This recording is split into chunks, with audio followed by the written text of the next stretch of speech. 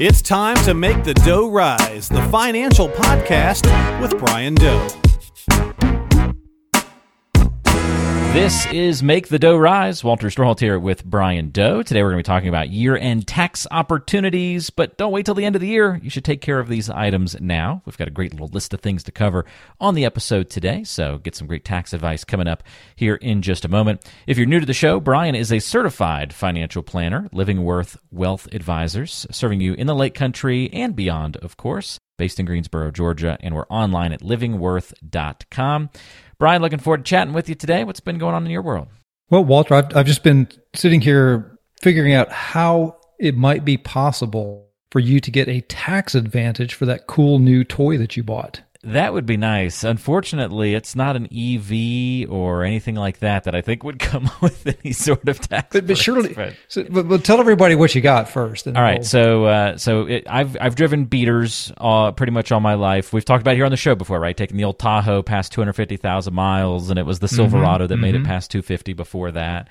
So, Connie and I just moved to Colorado recently, and as part of moving out here, we tried the single car family thing for a little bit, Brian. Didn't last very long. We were ready to upgrade. Also, her car is nice, small, low to the ground, and that doesn't do so well in the mountains. So we were like, as we go out and go hiking and exploring, we need something a little bit more capable. Well, I really like trucks, and her dream car's always been a Wrangler, a Jeep Wrangler. So we kind of got the hybrid of the two, and got I splurged on a car for the first time in my life. And we've got, it's not brand new, but almost new, Jeep Gladiator, the Jeep truck. Nice. And it's pretty fun. We've already gotten a little dangerous with it.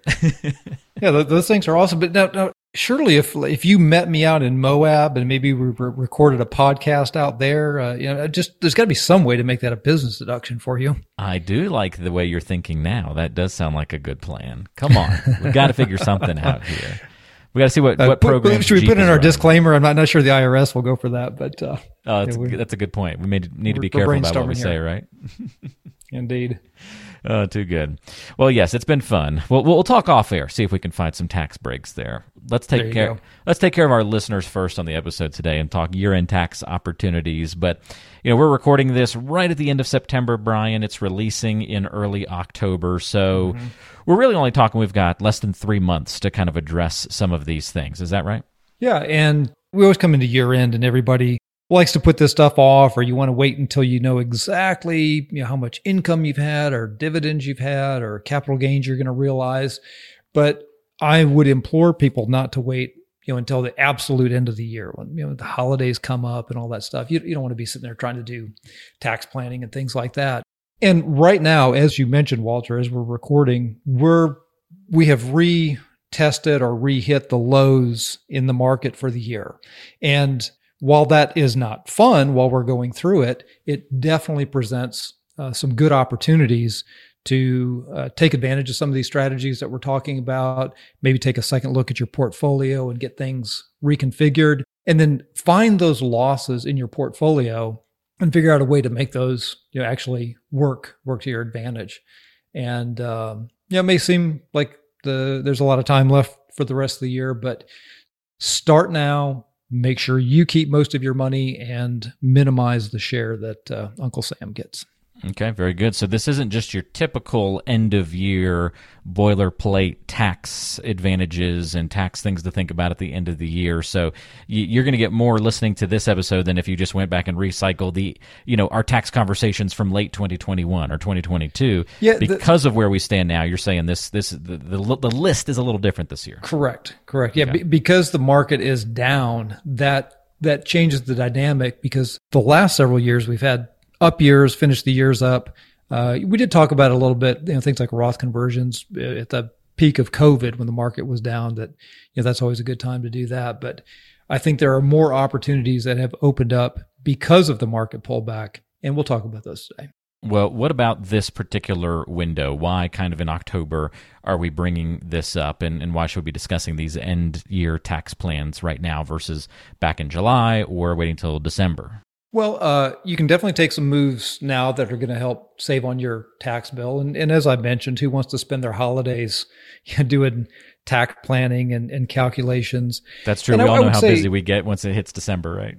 Right, right. The year will just absolutely evaporate and fly by, and you may miss some of these things. So it's best to go ahead and take advantage of these opportunities now. Don't spend your holidays, noodling over taxes.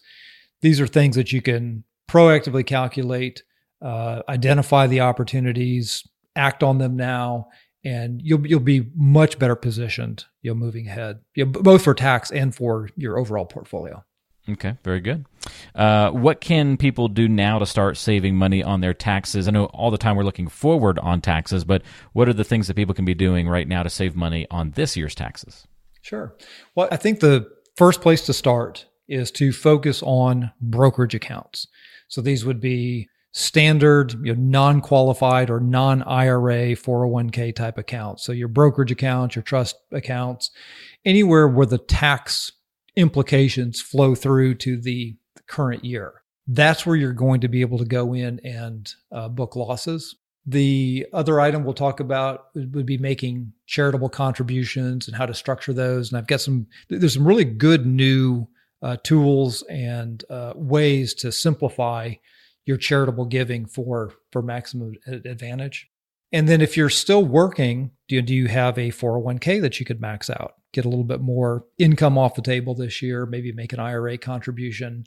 If you're already retired, that might not work. So you want to look at either Roth conversions, potentially pulling a little bit more money out of IRAs. And again, doing that at lows, you can get that money into a more favorable tax structure in the future so that when the market does recover, you're not building up that required minimum distribution IRA tax bond that we're always talking about.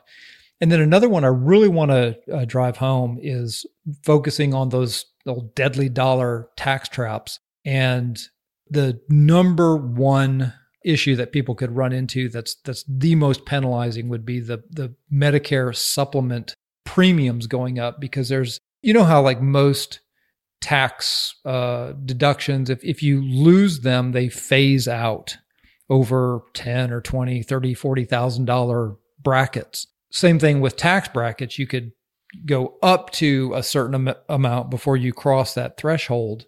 But once you cross that threshold, you only pay the higher tax rate on the additional dollars. Well, that's not the case with the Medicare supplement premiums. If you go $1 over the threshold, you're going to experience roughly $1,000 per person increase in Medicare supplements.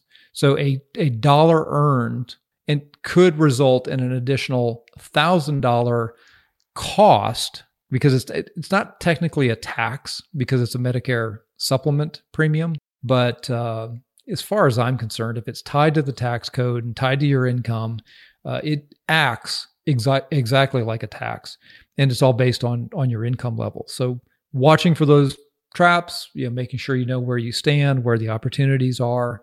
There could be a lot more that goes into this than just grabbing a few losses at the end of the year, offsetting some gains. And then, if there was even that opportunity with the up markets, I think now a lot of those things have come into play so that you can manage these a little bit better this year. You mentioned things kind of like a little bit more than normal, some opportunities to take advantage of here. I imagine that some of these steps are going to require maybe some more homework on your part. They may take a little bit of time to execute to take advantage of these things. So where would you suggest people start if they want to start, looking through that list that you just kind of laid out? Yeah, sure. Well, the research and investigating that you may need to do would go into a couple of different categories. One may be the actual funds or investments themselves. But as far as getting a handle on your tax situation, we have been talking about, and I've been using this Holistiplan is the name of the software that we've added to our arsenal here, where we can scan a tax return and we can get a really thorough, deep tax snapshot far more easily and quickly than in the past. And it simply just involves getting us last year's tax return, running it through the scanner, and then we'll get an output that we can then use to model different scenarios in the future. And we can say, well, what would happen if we did Roth conversions, if you had a little more income, and all of those traps and tax brackets that I was talking about earlier. It will give you a really nice snapshot of is this action going to trip another tax somewhere else where it may look like a good strategy from one angle? Over here, it's actually it neutralizes the potential of that strategy. So getting clarity on where you're starting, do you have tax loss carry forwards? Most people have no idea. It's buried, somewhere in the tax return, and your CPA is keeping up with it. But if you don't know the number, you can't really do any planning around it. And again, that software will just pluck that number out for us, create a record of it, and you can use it to plan going forward. Then I've talked a little bit about the Medicare supplements already. So that's, where in that tier are you falling? Because again, if you go $1 into the increased Medicare supplement premium bracket, you may want to go ahead and take advantage of that whole bracket, instead of incurring a $1,000 charge on $1 worth of income. If you're not able to get below that threshold, then you might as well realize more income potentially and max out that bracket, which may help in future years if you can come back down. And then, what is your current income tax bracket? How much room do you have in those brackets? And definitely maximizing those, because we all know in 2026 these rates are going back to the pre-Trump rates, and it's going to be about a 2-3% increase in most brackets. And if I recall, the income levels I don't know if those will compress back down, but we're in the last few years to take advantage of current tax code. And then finally, do you have more gains or losses? If you are invested in mutual funds, they may kick out some capital gains. If you have losses on stocks or ETFs, losses can be used for other things than offsetting gains. And so if you don't have any gains this year or don't anticipate them in future years, you could book a loss now while the market's down. You could always use that loss against future gains, but it's also deductible against ordinary income up to about $3,000 for couples. So that, it's not a huge deduction, but it's a far better use of it than just waiting for the market to go back up and missing the opportunity. And then next, like charitable strategies, we'll go into that a little bit later. 401k and IRA conversions, Roth conversions, contributions and conversions. And then the final one is to really look at what type of dividends are you earning? Are they preferential dividends? Are they ordinary taxable dividends? Is it taxable interest? Is it tax-free, municipal bond? And this all goes back to that Right Stuff, Right Place podcast. One of the earlier episodes, I'd have to look up what number that was. But because the market is down and we're not in a position where we're triggering a lot of capital gains, this may be a good opportunity if you have taxable bonds, REITs, master limited partnerships. If you have any of those in your brokerage account, this could be a good opportunity to make some buys and sells and reconfigure your portfolio composition to get those things in retirement accounts. And then if you've got stocks that pay preferential dividends and create long-term capital gains, you may want to get those back out into the regular brokerage account. So Right Stuff, Right Place. Very helpful. We actually did a Right Stuff, Right Place back in episode 3. Mm-hmm. We talked about that, so way back at the beginning. But then we hit it again in episode 58 as part of a Top Retirement Mistakes series, and that was the third part of the series. So maybe go listen to that whole series would be very helpful. That was back in fall of last year, so go check out episodes 56, 57, and 58. Actually, I take it back as a 4-part series, so 59 as well is the other one you can go listen to and check more of that information out. That's all helpful, Brian. That's a big list of stuff. Yeah, and that one's a perennial topic too. So a lot of that stuff, a lot of the rules and laws and amounts have changed, but that particular strategy is still very relevant. Well, I know for a lot of people this year, Brian, their investments have taken a beating. But let's look at the silver lining here. How can people take advantage of that regarding next year's tax bill? Yeah, so now this will apply to stocks, bonds, mutual funds, ETFs, but where they overlap and these concepts overlap and intersect, we'll talk about those other categories separately. But for stocks, I think we've seen a lot of individual names really beaten up. And while that may create some real buying opportunities, the real opportunity is going to be in tax loss selling or going in and looking at specific lots that you may have purchased or had dividend reinvestments coming in, same with mutual funds, go ahead and sell those lots or blocks of shares that are at a loss. And if you do that, you're able to, use that loss against other gains or against income at the $3,000 a year level. But the one thing that you must watch out for, and I know we've talked about this in the past too, but it bears repeating, the wash sale rule must be followed.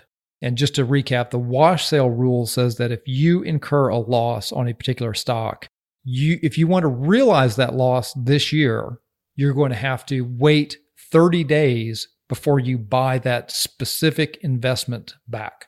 So if you make a mistake, if you don't get this right, that loss would be disallowed, and you're going to miss the opportunity to take advantage of that.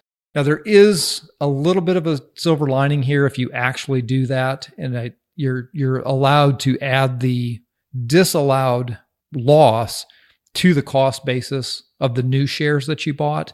But I've never done that. I don't want anybody trying to keep up with that. That's just going to create a record-keeping nightmare for you, and if you got to prove it to the IRS or something like that, it's not as automatic as other cost basis and gains losses issues. But if you follow that 30-day rule, then you could sell out of a position, go right back into it in a month, book that loss and realize it. And some people will say, well, I don't want to be out of the market. I particularly like the stock. Just find something that's similar, or go to an index fund and wait those 30 days if you really think the market's going to move. But go in and, like I said, break out all of the transaction histories for the stocks and the mutual funds. And if you've bought at different times, or if you've had dividend reinvestment shares, some of the shares purchased when the market was at the peak last year may be registering a loss. And if you go in and specify which lots you're selling, you can go pluck out all the ones that have losses, not touch the ones that have gains, and just lock those in for current or future use. Great points all the way around. If you have any questions about this stuff as we go through it, by the way, about these tax opportunities, these different things that you can talk about, don't hesitate to reach out to Brian and the Livingworth Wealth Advisors team, which is, again, Brian that you're reaching out to. 706-451-9800 is the number if you want to book a call, or go to livingworth.com and click book a call. And we'll link to that in the description of today's show as well. Now, here's the question, Brian, as you kind of walk through those different kind of, elements of your investments taking a beating over the past year. What if you have stocks that have fallen a lot, but you like the stock? We don't want to, get out of that investment, and, it's still something that we want as part of our portfolio. Yeah, sure. So that's very common, especially with individual stocks. I don't think people are as attached to an ETF or a mutual fund because it is a basket of many different stocks. But if you've got one individual name or company that you're fond of, or that you've worked for, whatever the case may be, again, don't try and get too emotionally attached to it. Go ahead and sell for the losses, wait the 30 days. If for some reason you really just can't wait 30 days, or you think the market's going to go back up dramatically in the short term, one thing that you could do is buy another block of the shares first. So instead of selling, waiting 30 days, and buying, just do that in reverse. Buy another lot of the stock, wait 30 days, and then sell the shares that are at a loss. Now, that strategy can go against you if the market continues to go down. But if we're scraping along the bottoms here, the likelihood of getting burned badly by that is pretty low. You would have to have the additional cash to make that purchase, but that is one way to hang on to that same stock. You'll just sort of double up your position a little bit on those shares that have a loss, wait the 30 days, and you can come back and sell. So you get the same basic effect. They just don't want you to have a sell and a buy transaction within 30 days and allowing you to take that loss. The other possibility is similar but different, and a particular stock or an exchange-traded fund that has a specific index that it follows. If the investment is identical, that's when they're going to disallow the loss or apply that 30-day rule. But if you found, let's say you had Apple, Microsoft, Amazon, Google, you had all the big tech companies and you had those individual stocks.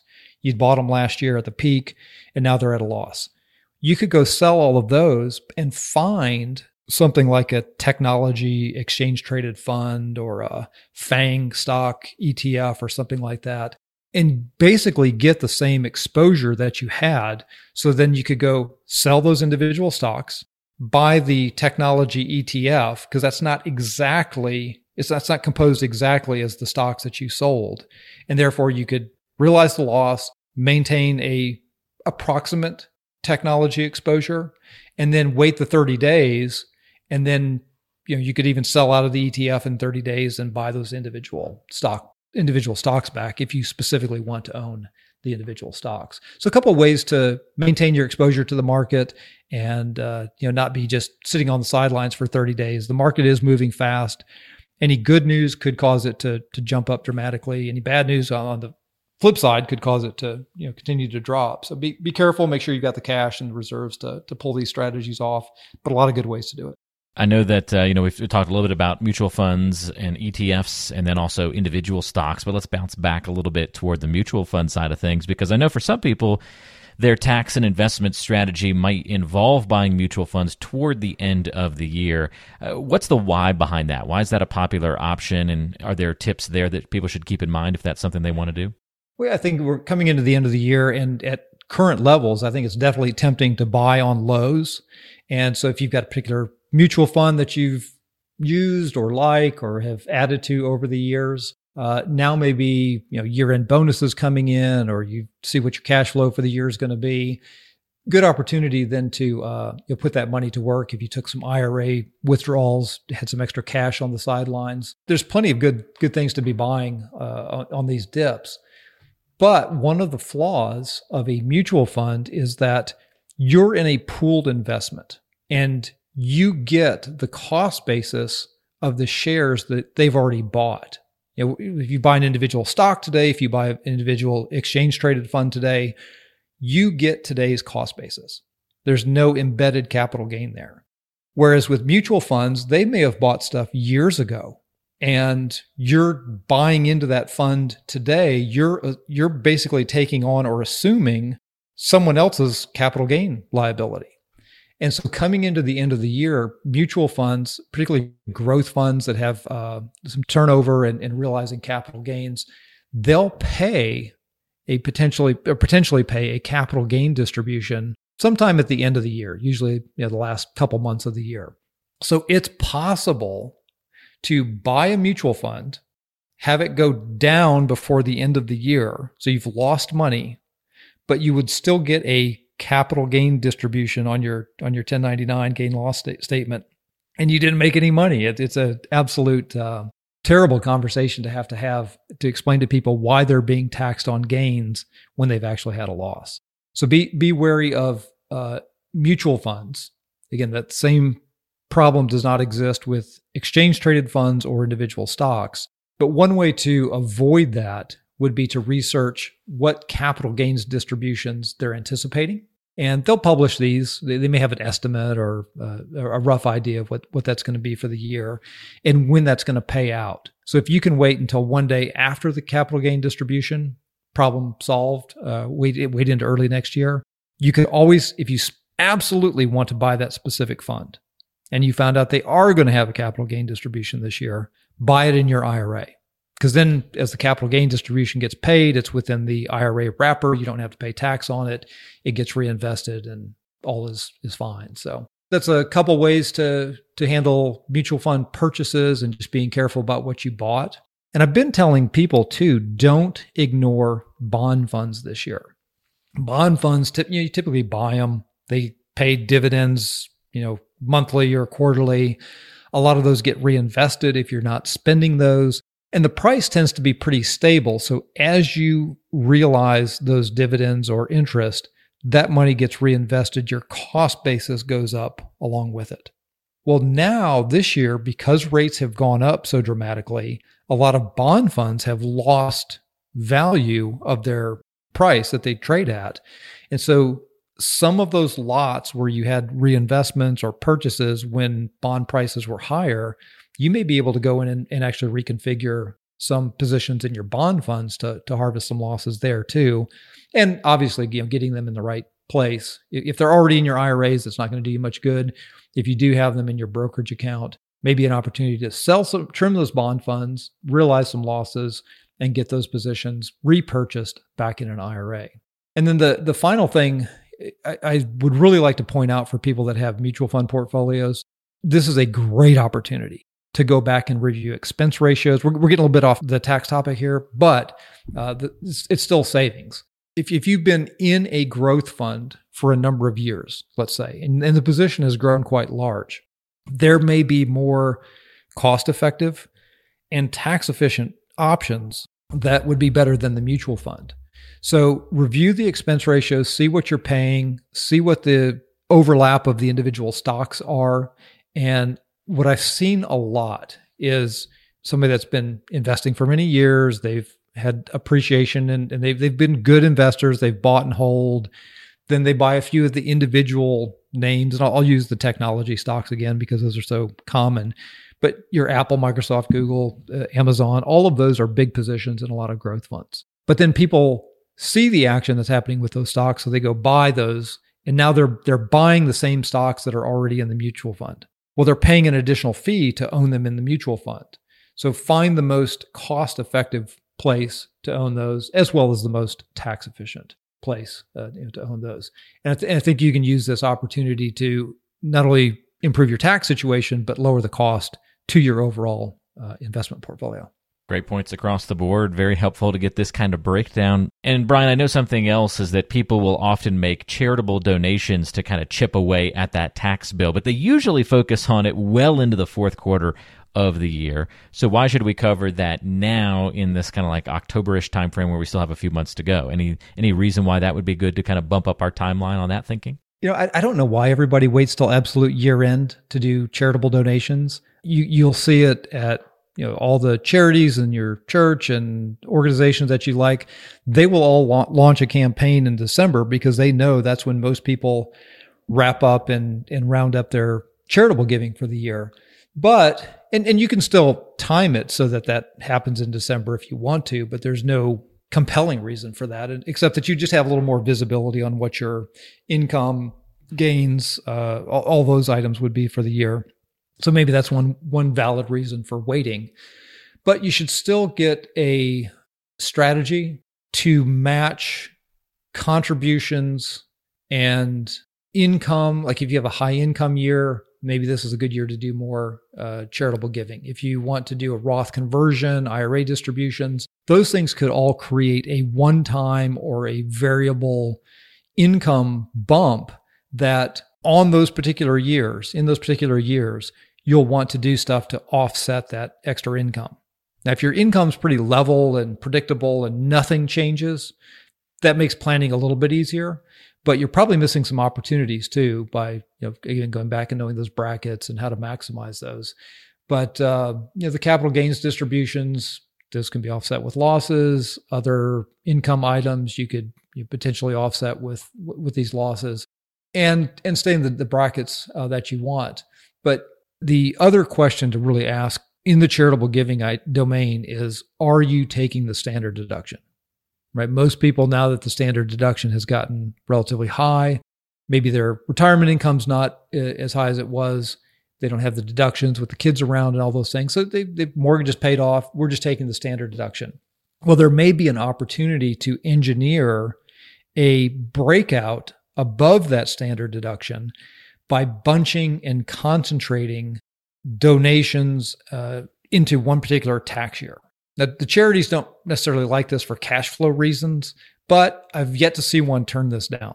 If you take 2 or 3 years worth of gifts and lump them into 1 year, you may be able to get up above that standard deduction, do more, tax smart strategies and things like that, so that you can offset those big income years, or actually engineer them to happen yourself so that you can get the maximum advantage to it. So don't necessarily look at the charitable gifting as just this steady monthly type of thing. They do like that for operating and things like that, but they get irregular donations and year-end stuff. So a couple things that you could also look at would be to gift appreciated stock, right? So if you're sitting on a position that is still highly appreciated, you don't want to necessarily part with the cash, you can go and gift appreciated stock. You avoid the capital gain on that stock, and you get credit for the full deduction, assuming you're above that standard deduction. If you want an easy vehicle for doing that, and this is going to be for bigger, charitable strategies, but Schwab has actually opened up an individual donor advised fund where you can take your appreciated stock, put it into the donor advised fund. You get, again, credit for gifting the entire amount to charity in the year that you do it. But then you're in control of when the checks go out. You can still do the monthly giving. It's a great way to smooth out your giving. And they've got a really handy kind of bill pay type interface where you can queue up checks to go to whoever you want. So that's the donor advised fund, a little more sophisticated, very specific situations where that's applicable. If that's not you, then I would look at if you're 70 and a half, you can do your charitable gifting, QCD, qualified charitable distribution, from your IRA. And that's like using pre-tax dollars, kind of like an HSA or a flexible spending account. Those dollars, you can gift them straight from the IRA. They don't hit your tax return. And Schwab has also offered a solution here where you can get a checkbook on your IRA, make those donations, keep up with them, submit those to your CPA when you're doing your tax return. And it's an excellent way that if you can't get your deductions above the standard deduction, to at least keep that income off of your tax return. Because if you take the distribution from your IRA, pay taxes on it, and it hits your tax return, and then you go give a charitable donation that's not deductible because you're taking the standard deduction, you're losing the real advantage of the charitable gift from a tax standpoint. May not be the end of the world, but if it's several $1,000s and you could write a check straight from the IRA, it satisfies that portion of your RMD and goes straight to the charity, keeps that off your tax return. So a couple things here that, again, relate to appreciated stock and IRA balances that directly tie into charitable gifting. Great tools and strategies that Schwab has out there. All of these will vary by individual. And I'd say just come back to doing that tax snapshot and start there. And we can build all of these other things into your plan. If you're not a client and want to find out a good way to interact with us, what type of approaches we take, why it's better and more thorough than others potentially, this is an awesome place to start with that tax snapshot. All right, very good. I know not everyone listening to the show today will be, making those big charitable distributions, or maybe it's the individual stock conversations that we had today. Maybe those won't apply to you, but I bet at least something in today's episode from this tax perspective applies to your individual situation, and maybe several of these items. And so that's why it's so wise to get that tax snapshot, and you can avoid all of those different hidden tax traps, the things that we've talked about on today's show that Brian talked about, mentioned. You can also get ahead of the tax complexity that's on the way, not just for this year's filings, but for future years as well. If you'd like to set up your time to do that, you can do it one of two ways. First, go to livingworth.com and click Book a Call. That's easy. livingworth.com and click Book a Call. Or you can dial in to 706-451-9800 and get things set up over the phone. 706-451-9800. Brian, that's helpful. Thank you so much for offering this tax snapshot to folks and for breaking down everything on today's episode. Really enjoyed it. Yep, happy to do it. I'd love to see everybody get one of those. And I've done them with existing clients that I've worked with for years that we've taken advantage of most of the opportunities, and we still found, a couple more $1,000s worth of opportunities. So don't miss the opportunity to take advantage of that. Very good. Again, the easiest way to get in touch is go to livingworth.com. And a little preview, a favorite guest of the show. He's been a regular guest over the years. I know a lot of listeners enjoy hearing from him. Brett Denko will be joining us on the next episode of Make the Dough Rise. I know we're excited to bring him back into the fold. Brian, we've got a good couple of episodes on the agenda coming up soon. Yeah, Brett will be good. I think we're going to get the modern monetary theory gang back together. And now that inflation has reined in on us, we'll get everyone's assessment of and a revisit on that episode. I think that'll be fun. Yeah, that's going to be fun. We're going to look back at one of our past episodes and re-hit it in this kind of new economy and new financial environment that we're in today. So that's going to be a lot of fun. For Brian, I am Walter. Thank you so much for taking the time out to join us, and we hope to talk to you next time right back here on Make the Dough Rise. Take care.